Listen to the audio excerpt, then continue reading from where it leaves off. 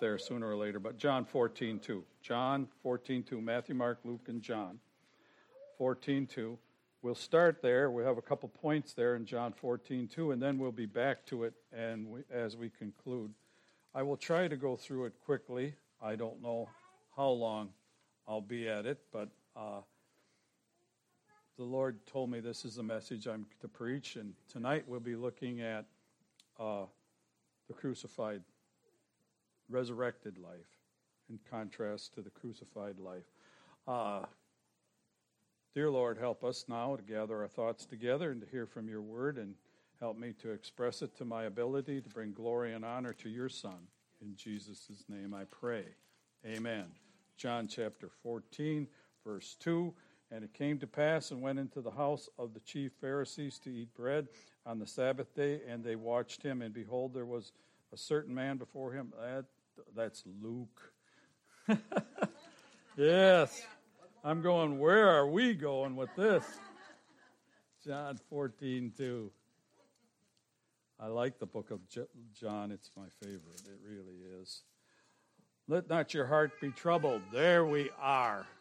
And that's where I was just a few minutes ago through that song. Let not your heart be troubled. Ye believe in God, believe also in me. Words spoken by Jesus Christ. And here's those words. In my Father's house are many mansions. If it were not so, I would have told you. I go to prepare a place for you. And if I go and prepare a place for you, I will come again and receive you unto myself, that where I am, there ye may be also. The first point I want to make, I've got 7 points of what heaven is going to be like. Heaven is a real place. Heaven is a real place. Point 1. It is a place that God in his provision has allowed for us to obtain, and it's Jesus Christ in his provision. He's making it, and the Holy Spirit helps us and guides us there. John was told to measure what he saw in Revelations chapter 21, and that Revelations 21 gives you the dimensions of the heavenly city we see about. We could go over there in Revelations and see the dimensions of a real place. It's there. And you know what? It's above our heads. If we see a glimpse of it, it's a UFO, is what we would call it. Heaven is a real place that is far better than we are now. Philippians 1:23. Let's go over to Philippians just quickly. Philippians 1:23. I often say that if we knew how nice heaven would be, we'd be jumping off our rooftops to get there, literally. Galatians, Ephesians, Philippians. I got to get there myself.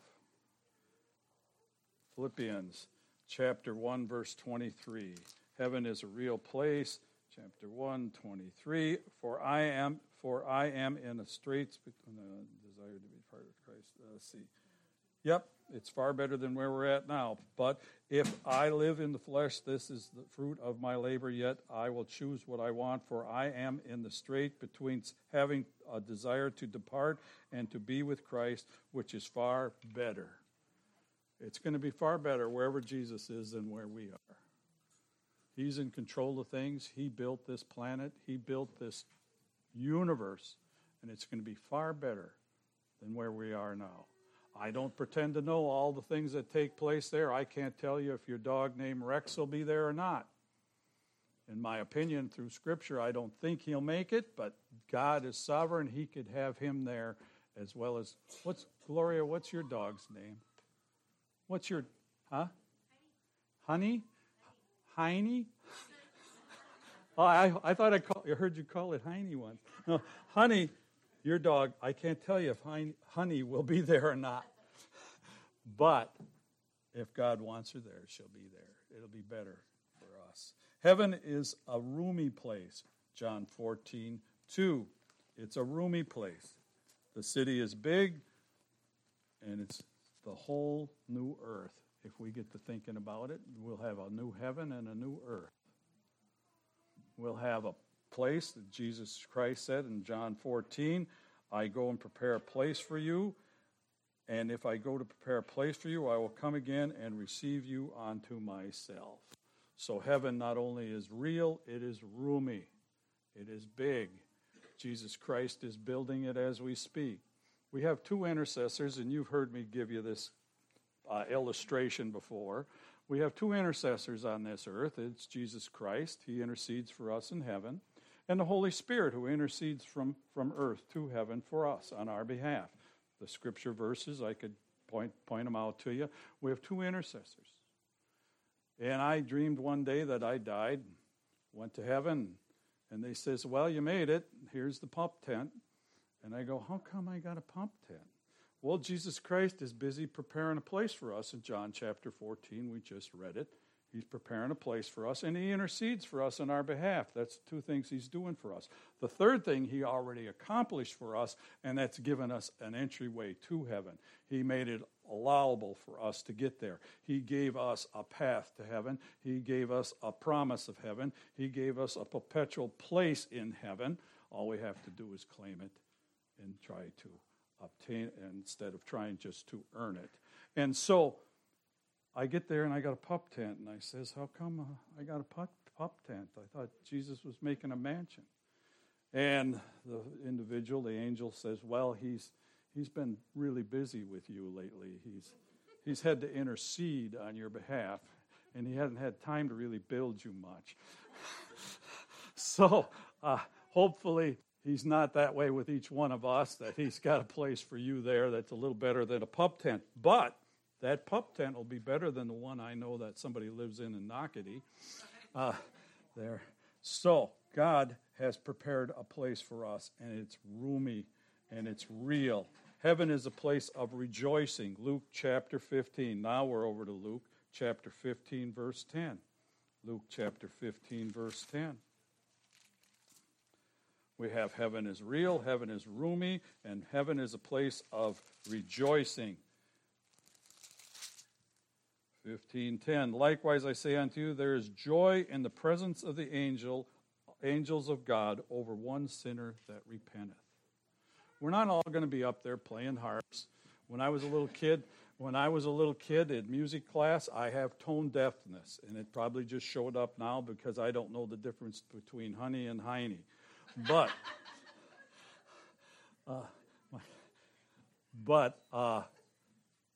they were having, I was struggling in music.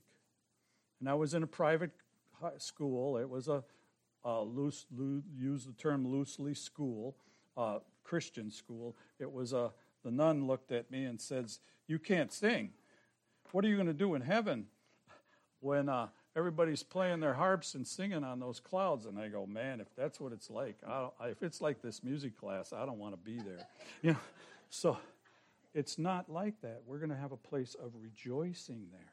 Heaven's a wonderful place. I believe in heaven, because of the new heaven and the new earth, if you're into stock cars, which I'm not, you'll be able to go race a stock car. If you're into horses, which I am, you'll be able to have horses. You'll be able to, and of course I could give you lots of scripture for horses in heaven, but God has heaven as a place of rejoicing. The angels will rejoice as we gain entrance to it. So what do you think they're going to be like once we get there? They're happy to hear of you. We're not like relatives in heaven where you're happy to see them come and you're happy to see them go. When you get to heaven, they'll be happy to have you.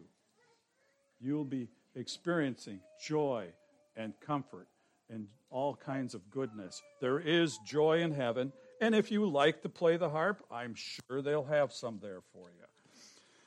Heaven is a place of rejoicing. In Revelation chapter 19, we see the marriage feast of the Lamb, and it's one of the two feasts we read of in Revelations. One's the Feast of Birds, and one's the Feast of the Marriage, where the local church, where the unified believers come, where all believers come before and in the presence of the Lord. And it says in Revelations chapters 21 and 22, there is no sea there. Wow. Well, that might be a good thing. If your husband's out fishing this morning and you're here alone, it might be a good thing. But it says there'll be no sea there. It says there'll be no sorrow there in 21:4. It says there'll be no pain there in 21:4 again. It says there'll be no curse in heaven in Revelations 22, verse 3.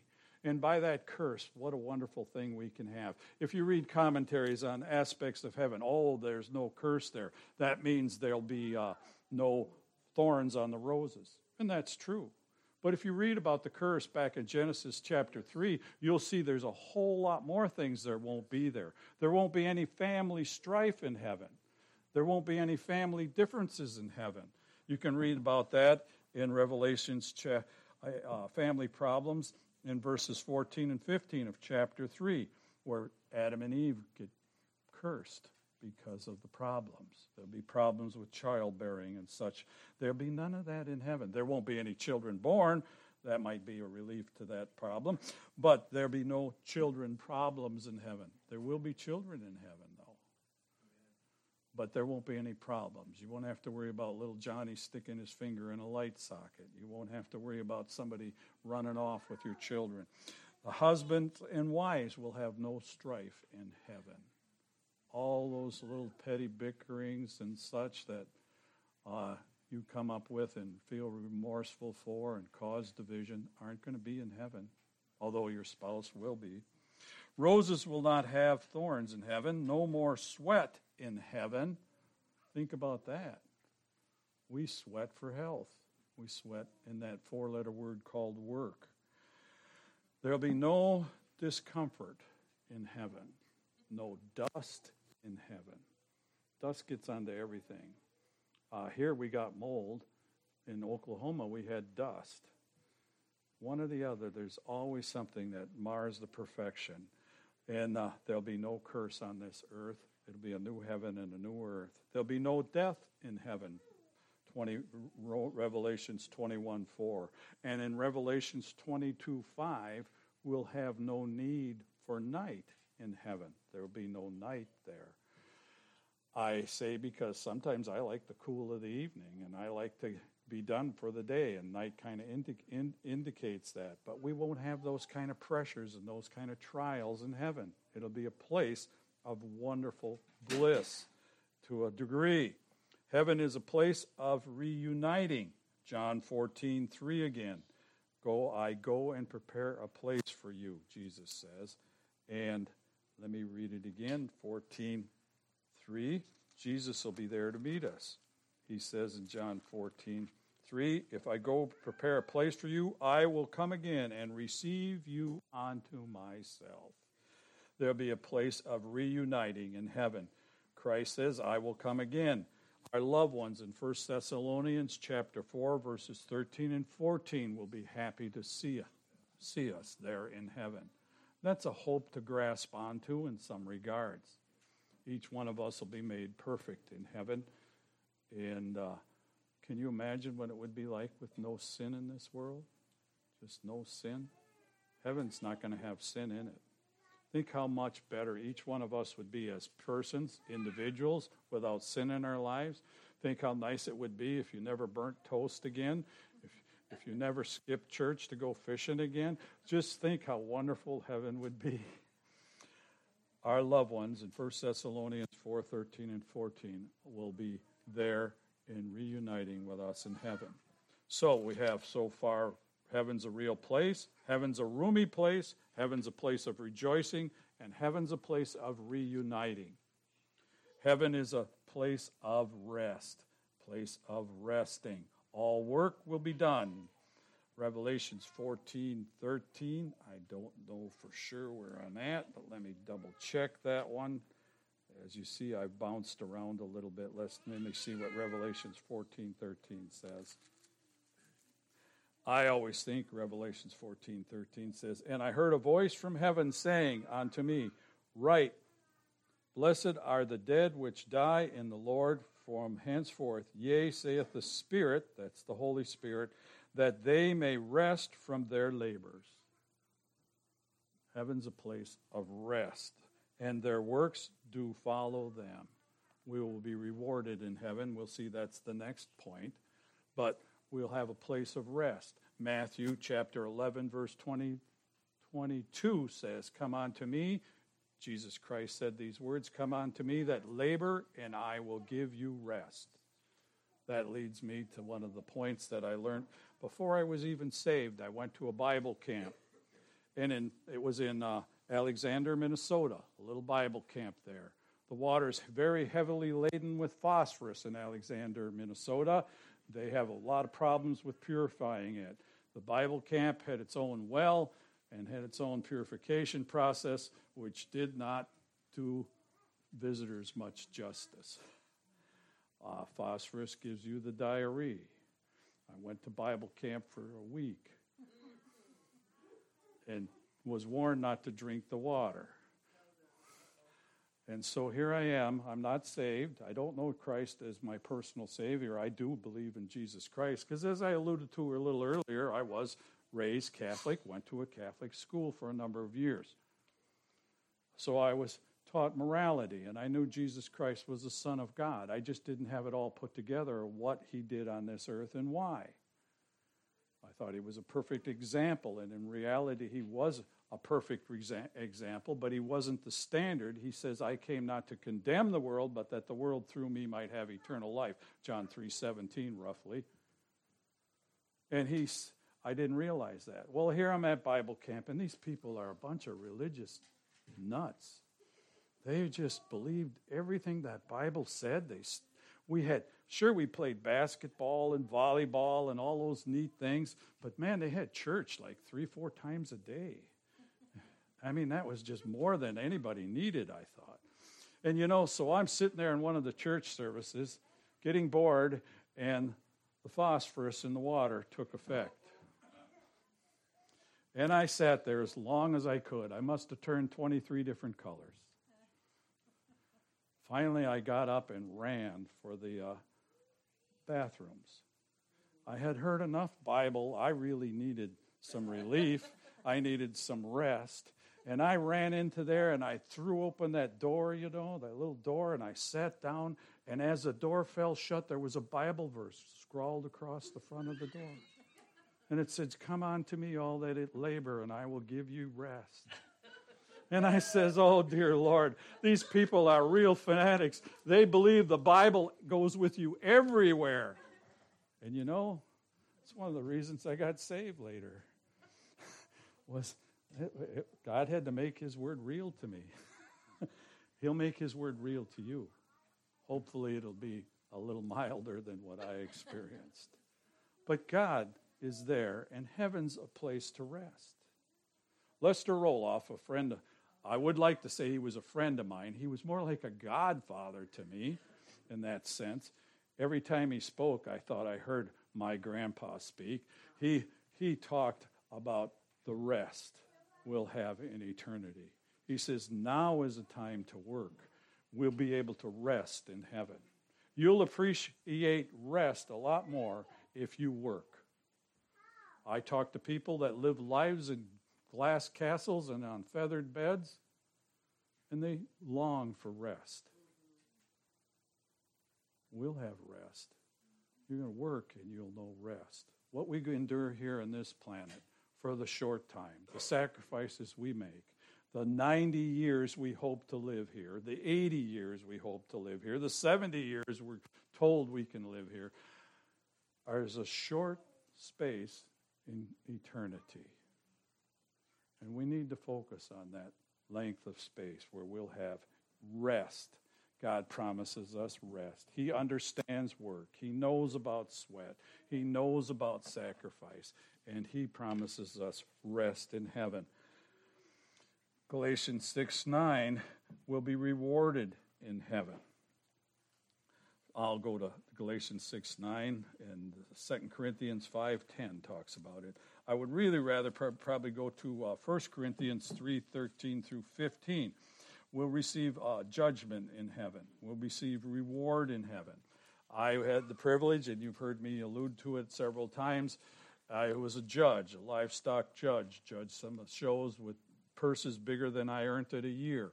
And I've seen people labor and work for those purses. And I had to be responsible to judge. Now, the horse that came in last was probably better than anyone in my stable. And I'd have to tell that person why I didn't pick that one over the first one. You know what I come up with? It was the fact that I just liked the first one a little better than yours. That's about it. When we get to heaven, it's going to be a judgment of reward. And we can read about, well, I told you Galatians. We'll hit Galatians, then we'll go down to 1 Corinthians.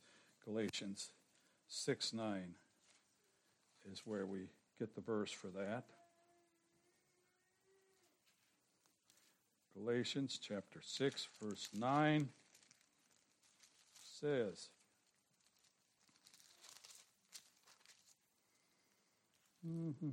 and let us not be weary in well-doing, for in due season we shall reap, and we shall faint not.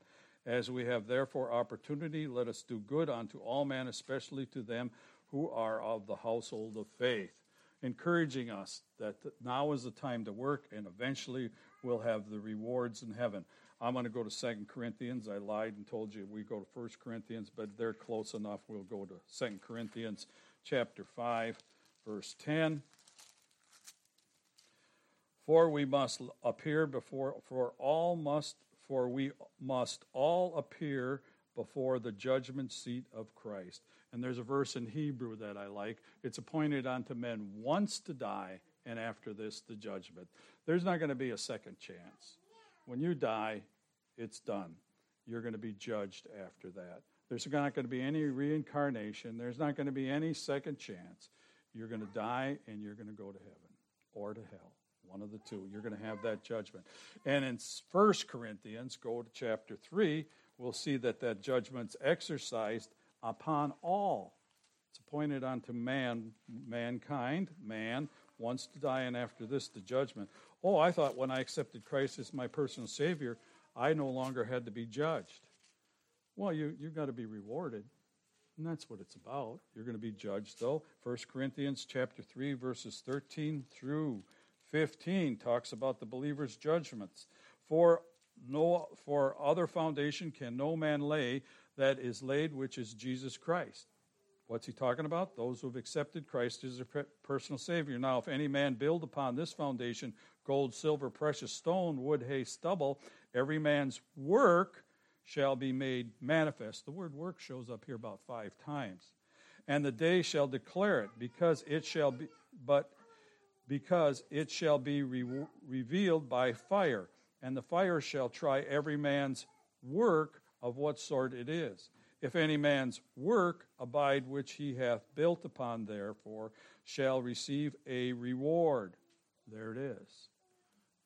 Your work is established. Have you contributed anything to God's work in your lifetime? Have you contributed anything to God's work in your lifetime?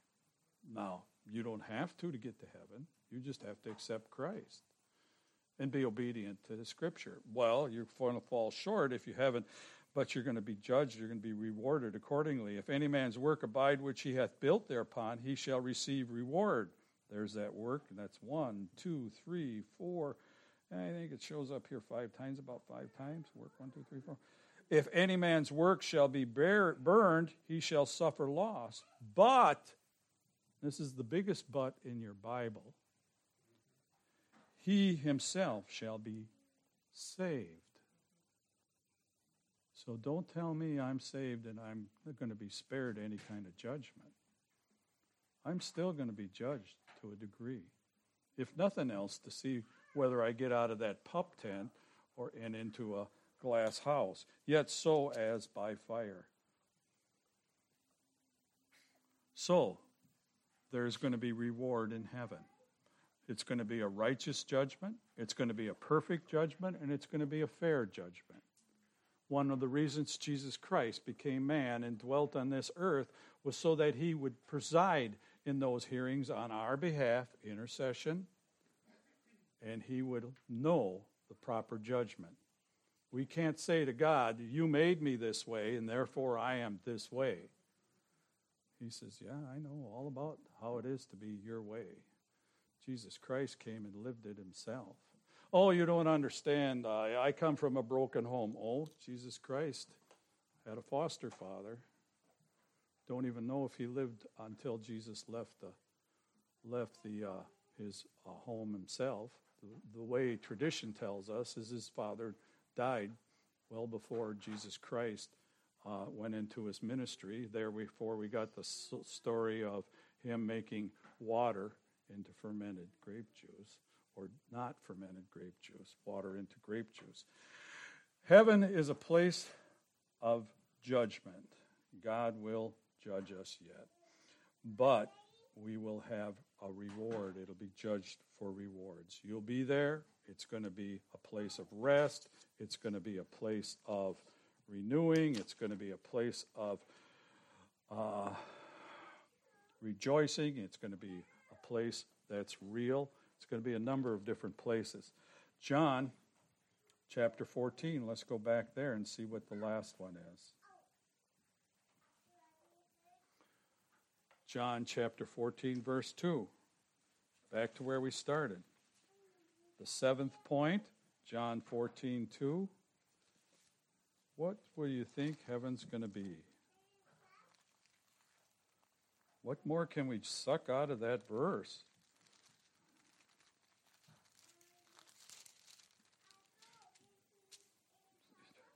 In my Father's house are many mansions. If it were not so, I would have told you. I go to prepare a place for you. It's a place that's reserved for each one of us. Heaven is a place. When I get there, and if I get into the big hotel, it's going to be room 205 or 207, and I'll have my little John 3:16 card, and it'll go right in that door slot, and I'll walk in there. There's a place reserved for me. So maybe, and otherwise there's going to be a tent with my name on it, Here, Pastor Roy, place for you. But Jesus Christ has reserved a place for you. Now, if I null that reservation, if I fail to show up for that reservation, whose fault is it? It's my own. Let's all stand. Each one of us